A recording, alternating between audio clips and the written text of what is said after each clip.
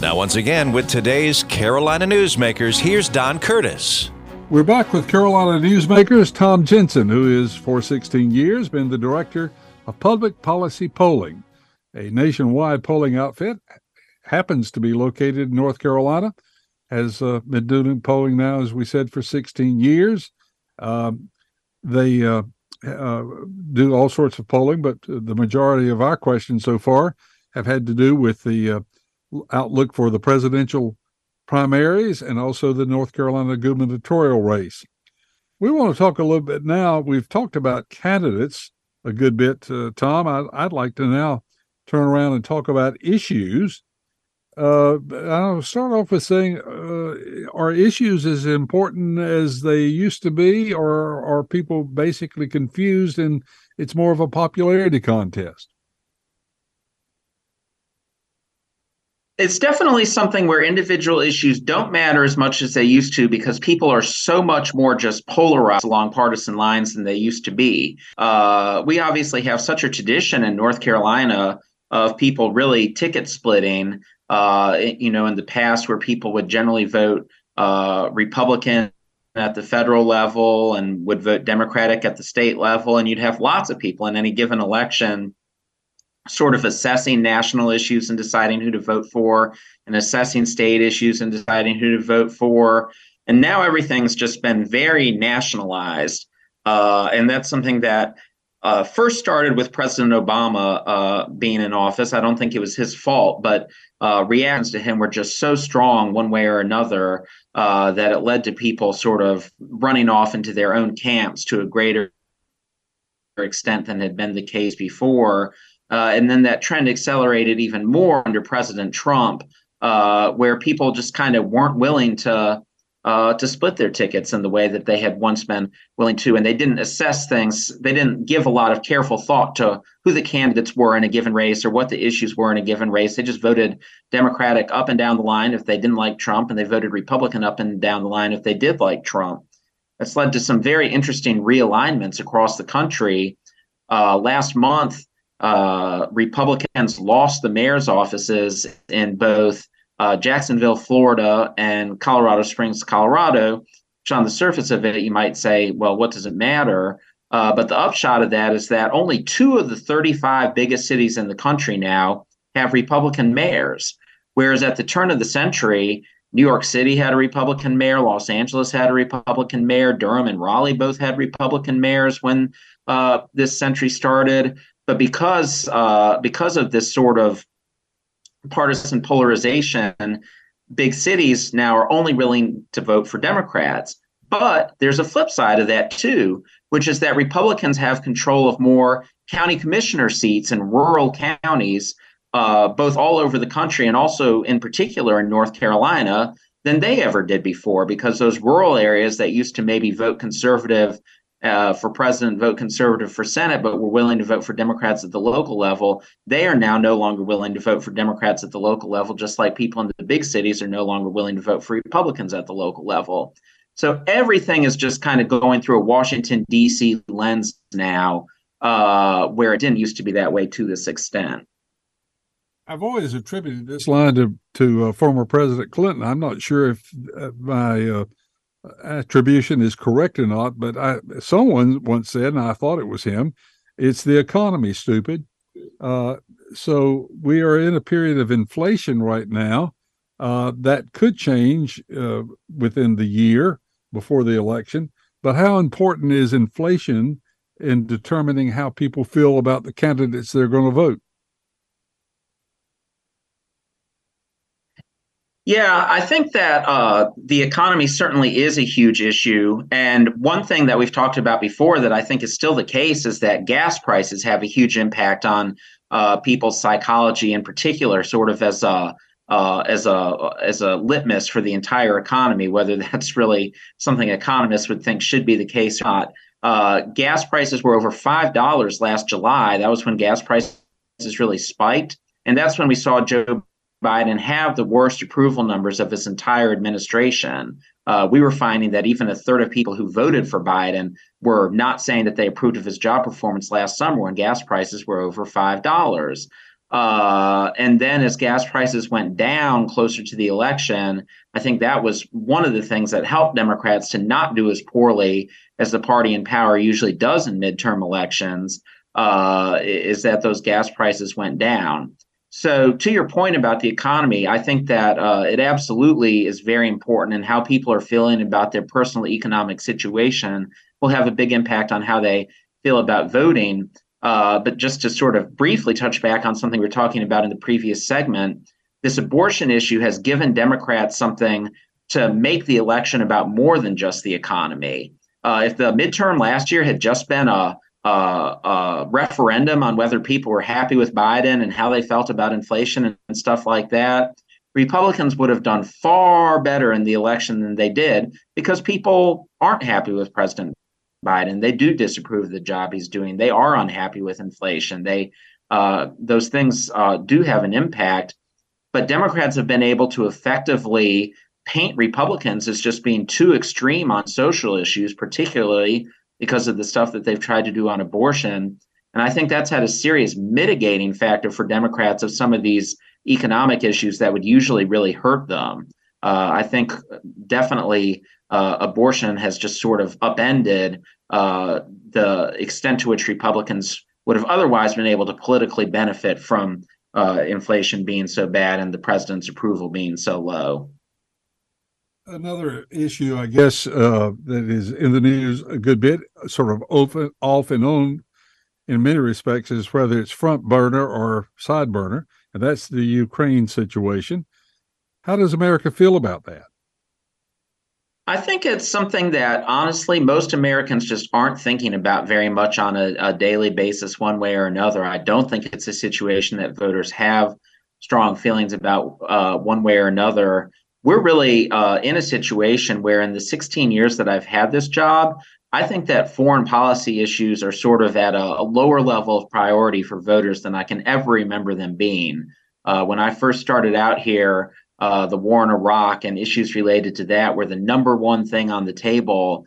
And now when you ask people what's most important to them, I don't think that anything having to do with our relations with other countries or the Ukraine situation would measure very high on the table. Beyond the economy, I think voters, beyond the economy and abortion, I think voters are just so much more focused on crime. They're so much more focused on gun issues, even more focused on the environment than they are foreign policy stuff. So I think that the Ukraine situation is pretty much a wash politically, because I just don't think it's something that voters are giving a lot of thought to one way or the other. Another issue that has some controversy to it is the issue of student debt and possible relief for student debt. How does the public feel about that issue? It's something that voters had a little bit of a sort of flurry of interest in last September, when the student loan cancellation package was first announced. And it was something that voters were relatively closely divided about. It was sort of an interesting issue where people started out being pretty strongly in support of canceling the student loan debt. But then the Republican sort of ecosystem made it pretty clear that they were opposed to it. And I think that Republicans who didn't have strong feelings about the issue, who then sort of saw that Republican voices that they take their lead from We're having a glitch a right problem now. Go ahead. with it, they sort of went from softly approving of it to then saying that they did, saying that they went from saying that they sort of softly approved of it to saying that they disapproved of it. And that led to a situation where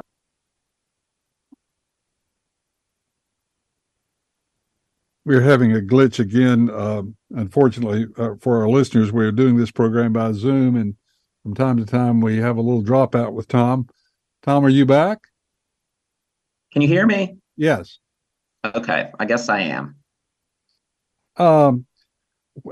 So what we've mentioned the Ukraine, we've mentioned inflation, we've mentioned gas prices. What are the other issues that could affect how people feel about their chosen candidate in the presidential or the gubernatorial race next year?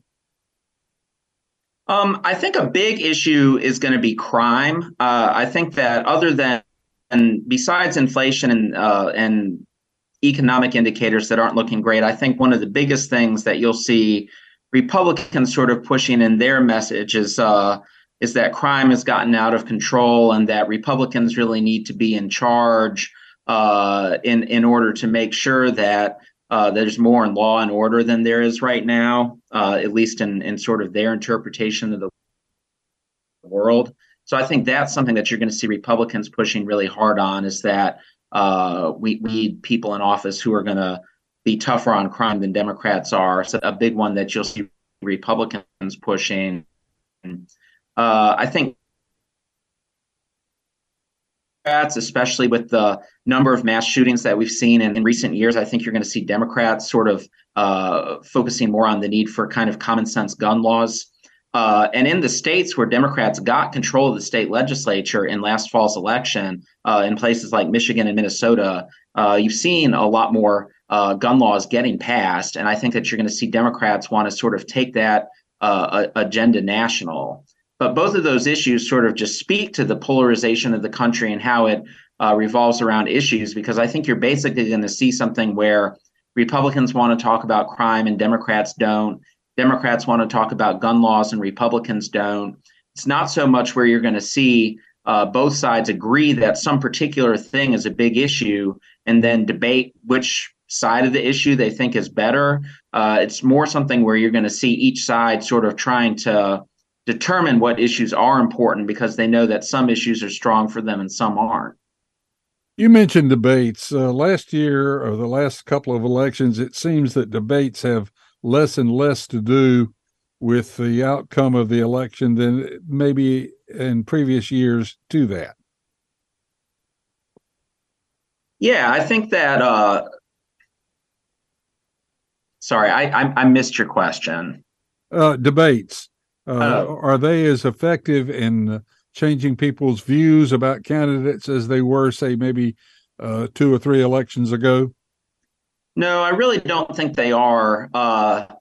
Debates used to be something that obviously had such huge ratings nationally where everybody was watching them. And you don't have that kind of situation anymore the way you used to, where the viewership for them is just so ubiquitous. So it's harder for them to make a difference in that regard. And then you also have just what we've spoken about a few times, that voters are just so unopen to changing their minds about anything. They're just dug in on their positions and they don't really care what either side has to say about anything. They're not open to changing their minds. There's nothing that somebody can say in a debate that's going to persuade them away from how they already feel about how a particular election's going. One thing that's going to be really interesting is that the Republicans thought that all the debates for president in 2020 were unfair, and they may just choose not to even engage with them this time around. So it's going to be interesting to see if we even have debates this go around. Well, it's interesting, and of course, there are times where the debate is the only chance that especially in some of the secondary races, where people have an opportunity to even see the candidates, and so maybe debates move down to the lieutenant governor level and council of state level, and those races where the public doesn't have much of a chance to get the views and opinions of those candidates who are running, because so much focus is on the presidential election and the gubernatorial race, and they're buying most of the political time that's available on radio and television and controlling social media. Probably want to talk a little bit about social media when we have our final segment of how social media and digital advertising is affecting the outcome of the races in the past and what the future might be for those two particular forms of campaigning. Our guest is Tom Jensen. He's the Director of Public Policy Polling, and we're going to take a break, and when we come back, we'll have our final segment with Tom. So you stay tuned. As an 18-year-old, I let my mistakes kind of take over my life. I was 0.5 credits away from completing high school, and I didn't do it.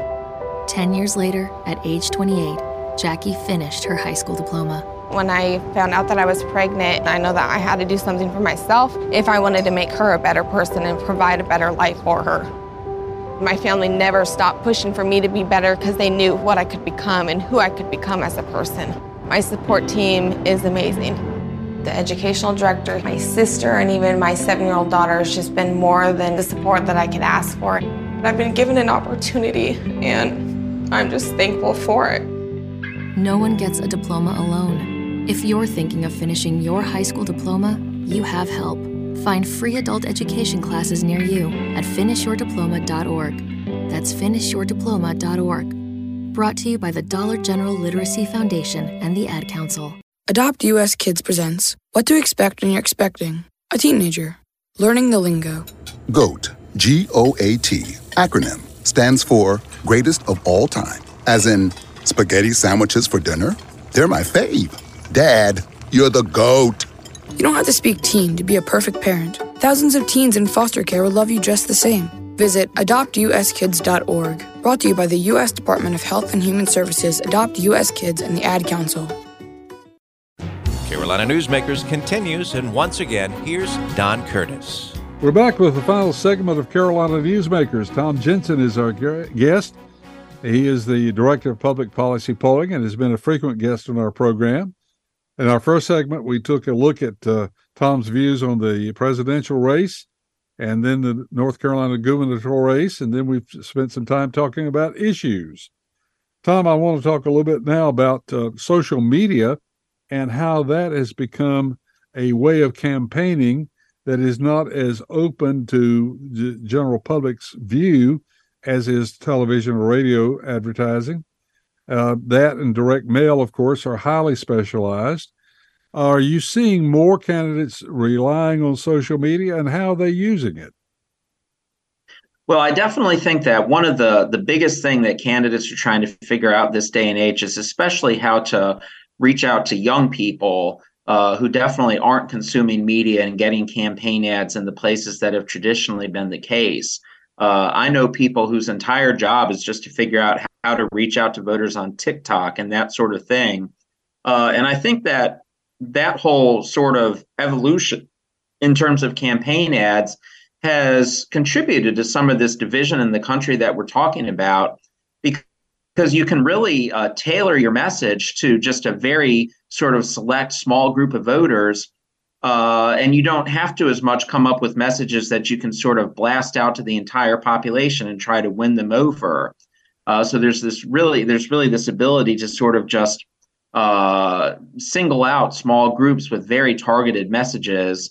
And I think that has perhaps led to some of this segmentation in the electorate, where there's not as much of a need to sort of come up with ways of talking about things that appeal to everybody. Well, that leads us to another question about, you mentioned it, young people are certainly changing their habits as far as media usage, but so are older folks as far as getting their news. At one time, the CBS Evening News, the NBC Evening News, and the ABC Evening News was the primary source of information. Now we have cable channels that definitely not only report news, but also report opinion mixed with the news. And more people are getting their views that way. This is, in my opinion, a little dangerous, because people are having their whatever views they already have are being perhaps enhanced by the coverage they're watching. Do you see that changing, or is this going to be a continuing trend? Well, I agree with you for sure that it's problematic, but I do not think that we're going to see that trend reverse. I think one thing that was really fascinating sort of in the conservative media ecosystem over the last 2 years was that Fox News had obviously so dependably told Republicans whatever it was that they wanted to hear. And then they called the election for Biden in 2020. And all of a sudden you had these Republicans moving over to Newsmax because Fox News wasn't partisan enough. And I do think that this is something that's a little bit more of a trend on the Republican side to really want partisan news sources than the Democratic side. But it's definitely an across the board thing. People really don't so much want that sort of neutral, down the middle, Walter Cronkite at 6:30 type of news consumption that they had a couple generations ago, where everybody was sort of getting the same news from the same people. And I think that maybe contributed some to Americans more being on the same page across the board, at least than they are now. But I think that those trends of people just wanting to sort of hear what they already believe or want to get outraged about things that already sort of feed into their existing belief system, I think those are trends that are just going to accelerate rather than sort of even back out. So we may see that this just becomes an even bigger problem in the years ahead.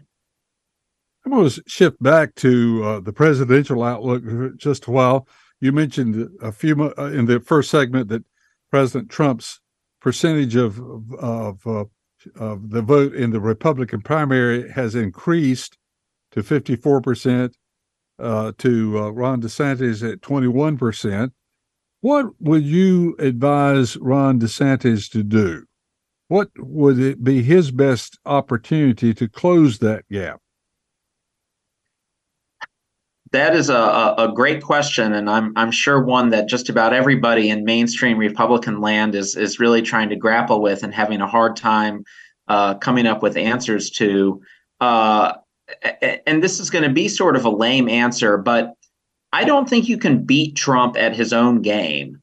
Like, I remember at one point during the 2016 race, Marco Rubio started trying to call Trump names, and it just made Rubio look really small and ridiculous. So I think the best thing DeSantis can do, and it might work and it might not, but I think it's the best thing that he can do, is just go out there, be the best version of himself that he can possibly be, and try to really sell a story to the Republican electorate that he's who can actually bring about effective conservative change. And he has a good success story from his time in office in Florida to tell about what he's done.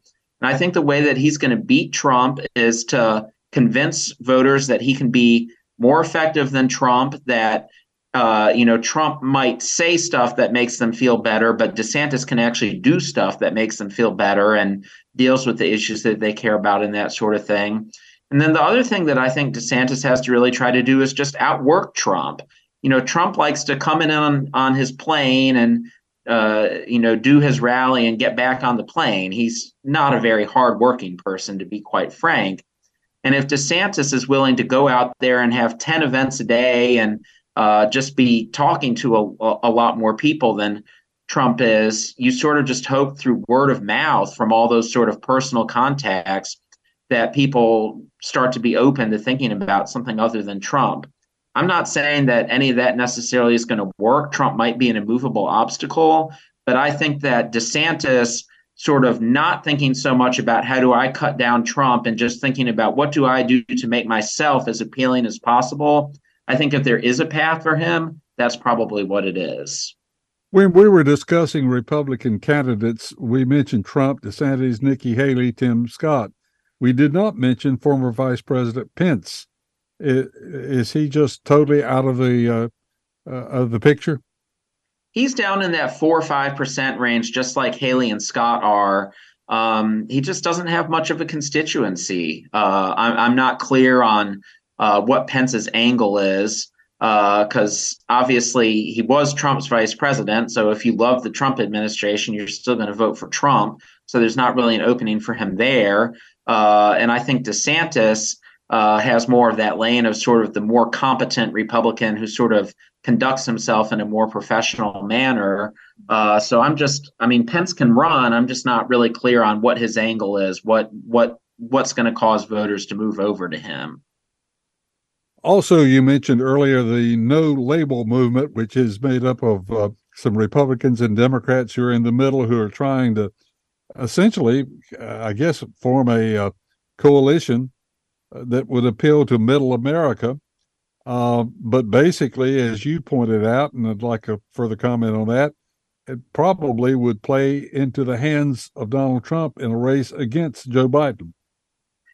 Yeah, I think that when you look at who moderates vote for within our elections, moderates vote for Democrats more than Republicans. That's actually true pretty much across the board. The reason that Republicans win a good percentage of the time is that there's more conservatives than liberals. So the fact that there's more conservatives than liberals makes up for the fact that Democrats usually vote for moderates usually vote for Democrats. But what that means is that if there was a moderate choice, that person would be getting a lot more votes from Democrats than they would be from Republicans. And that would have the likely impact of just handing Trump the White House, because in all those states we've talked about, like Pennsylvania, Wisconsin, Michigan, Georgia, Arizona, Nevada, it would take very little to turn the 1 or 2 point wins that Biden had in those states in 2020 into 1 or 2 point losses. And certainly an independent candidate taking even just 10% of the vote, but mostly getting that 10% from moderates who would otherwise vote for Democrats, that would be enough to sink Democratic prospects in the election. We've got the entire program, and the Hispanic vote and the Black vote has not been mentioned as a factor in the election. Are those two minority groups just not as potent as they were at one time, or are we just overlooking it? No, they're extremely important, and I'll tackle them one by one because there's sort of different angles that are important with each of them. What's really important with the Black vote is the level of Black voter participation. In 2022, Black voters, especially in North Carolina, just did not turn out at a very high rate to vote. And when you look at the legislative seats that Democrats lost in North Carolina in 2022, most of them were in districts, especially in the eastern part of the state, that have very heavy Black populations, and Black voters just did not turn out to vote at a very high level. So I think Democrats have a lot of work to do to make sure that Black voters are motivated. And I think the new chair of the North Carolina Democratic Party, Anderson Clayton, is very committed to doing the kind of organizing in rural communities that might help turn around this kind of poor turnout from Black voters that we've seen in recent elections. Hispanic voters, it's a very interesting thing because they, from 2008 to 2016 in particular, were a very reliably Democratic voting group, and they've moved a little bit more towards voting for Republicans over the last couple election cycles. So it's going to be interesting to see if that trend continues or not in 2024. Certainly in states like Nevada and Arizona, Democrats winning 2/3, 3/4 of the Hispanic vote is very important to Democrats being able to win those states. If they can't do that, those states may well end up back in the Republican column. So Democrats with Black voters really need to make sure that turnout's good. With Hispanic voters, they really need to do a good job persuading Hispanic voters to continue to vote for Democrats at the same level that they did when Barack Obama was president. Got about 45 seconds for you to answer this question. Is polling getting to be more and more difficult? Yes and no. In terms of sheer accuracy of polling, 2022 was actually one of the most accurate years for polling ever. The polls last year were really on the mark about what ended up happening in the election. And that was kind of a big deal because after 2020, there were lots of declarations that polling was dead. And I think in 2022, we showed that polling's not dead. But is it getting more challenging? Absolutely. Fewer and fewer people answer polls than they did in the past. You're a lot of the time in a situation where only 1 in 100 people who you contact for a poll will actually answer it. And that's something that's been on an ever gradual decline. So it's more expensive and more time consuming to get enough people to complete polls. So that does make it very challenging. Tom, thank you so much for being with us. Tom Jensen, Director of Public Policy Polling. If you'd like to hear a repeat of this broadcast or share it with a friend, you can go online to carolinanewsmakers.com to hear the entire broadcast or just segments you might have missed if you're listening to the half-hour version of the program. That's carolinanewsmakers.com. Our program has been produced by Jason Kong, who promises me faithfully that he will have another interesting guest next week on the same group of stations all across North Carolina. So on behalf of our entire staff and on behalf of Jason, we hope that you have a very good week, and we'll look forward to having you with us again next week. Carolina Newsmakers is a production of NCN and is heard each week on a network of North Carolina's leading radio stations. To hear a repeat of this broadcast, go to carolinanewsmakers.com. Carolina Newsmakers is produced by Jason Kong. Network engineer is Alan Sherrill. I'm Scott Fitzgerald, inviting you to join us again next week, same time, for Carolina Newsmakers.